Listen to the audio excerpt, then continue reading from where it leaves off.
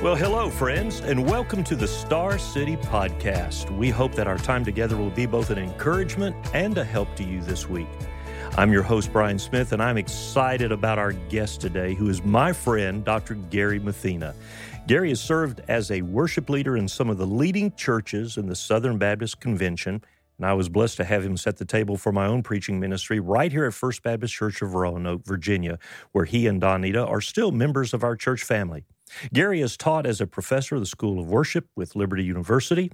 He also is an accomplished Christian songwriter, and his song Lean on Me is listed as one of the top 100 gospel songs in America. And he is here with us today. Gary, welcome to the program, and there is so much we could talk about, but I want us to have a little fun with an unusual subject that probably most people know very little about, and it's called ultra trail running. Now, Gary, before I met you, I had never really heard about this particular sport. So for the benefit of our listeners, what exactly is ultra trail running, and how did you ever get into doing it? Well, hello, Brian. It's so great to be with you today. Thank you for inviting me to be a part. And I loved trail running. I was kind of a late bloomer in running. I've been a musician, of course, as a kid and through high school and college. I never was really involved in sports of any kind. I did have a short tenure in Little League baseball, and that didn't end well. I didn't have a lot of talent in that area, so I think that's why I settled into music, because I had some limited success there. But I actually didn't start running till later in life. I probably was around 45 years old, and I'm 65 today, so I've only been running for about 20 years now. And I have absolutely no talent in running. I just enjoy doing it.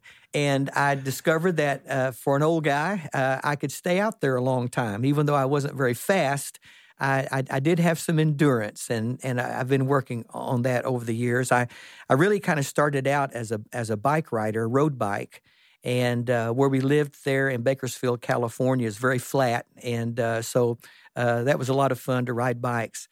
But my son-in-law is an ultra runner and a very fine athlete. And so when he married my daughter, and I learned more about ultra running and running on trails and that kind of thing, well, Michael was kind of my inspiration for running. And so he got me into it, and I learned a lot from him about it. And it gave me something to have in common with him that we could do together. Well, I imagine so, with all those hours of running together with your son-in-law, and gave opportunities for conversations, yes, as well as support, because absolutely, when you're running trails of these long distances, I imagine it's a helpful thing if you have someone to run with you. Oh, absolutely. Michael and I did a 50K, 30-mile run up in the mountains there in California. We had a wonderful day together, started before daybreak and ended up after the sun went down that day on the way back. And it's a lot of fun to run together and enjoy the beauty of God's creation. So you just said 30K. Is that the longest distance you've run in ultra trail running, or? No, the longest I've run is a 50-mile race. Wow. I've entered 3 50-mile races and successfully finished one. There's a lot that can happen out on the trail. I imagine there is. Some days you feel it, some days you don't. And tummy trouble, it can hit you. Your electrolytes might not be balanced right. The food that you eat along the trail may not hit you right that day. And so you never know. The temperature, there's so many variables when you're out there that long on the trail. Of course, ultra running is any distance longer than a marathon. So an ultra marathon is any distance longer than that. So a marathon is 26.2 miles. So anything longer than that. Usually, probably the stepping stone after you've run a marathon, a stepping stone into ultra running would be a 50K, which would be around 30 miles. I guess another interesting difference in the way that you run is that you're running off-road.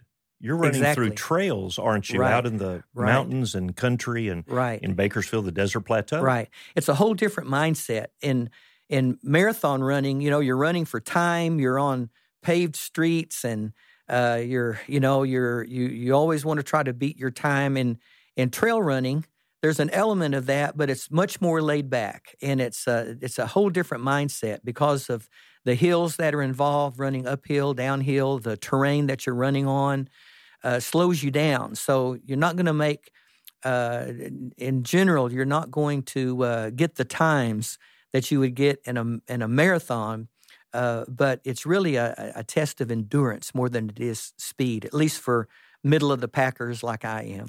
Now, you really got into trail running, and of all places, Bakersfield, California, yes. which is quite a different climate than living here in the Blue Ridge Mountains of Southwest Virginia. Very much so. For those of our listeners who aren't familiar with that part of California, Bakersfield is, I believe, near the southern end of the San Joaquin Valley. That's right. Pretty close to the Sierra Nevada. So yes. It's a hot, desert-like right. climate. Right. Gary, what was it like running in what essentially had to be desert-like conditions? Yeah. Well, you kind of acclimate for it. Of course, hydration is extremely important, and you dress for it. And I was very careful about how you dress. You wear a long sleeve. You wear UV rated type things. I had a hat that I wore that looked like a safari hat with that protected your neck, and so you're very careful about running out in the sun, making sure that you stay covered up.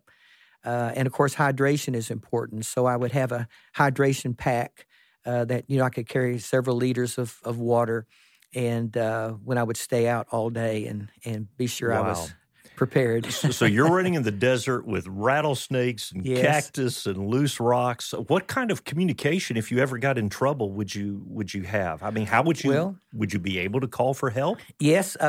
In fact, when I would run up in the mountains, on my 50K days, my 30-mile days, I'd run 15, 16 miles into the mountains and back out. I had a satellite phone that I would take with me in my backpack, and I would check in with Donita, my wife, along the way, let her know I was just fine.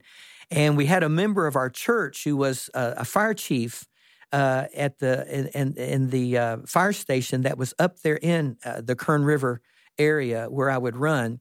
And I had his number on speed dial on that satellite phone. And Randy told me anytime I got into trouble, give him a call, and they would come after me. So I had a little bit of security there, and knowing that if I got into trouble, I did have someone that was willing to come help me. Gary, something I just thought about that I've heard runners who run marathons talk about hitting the wall. Yes.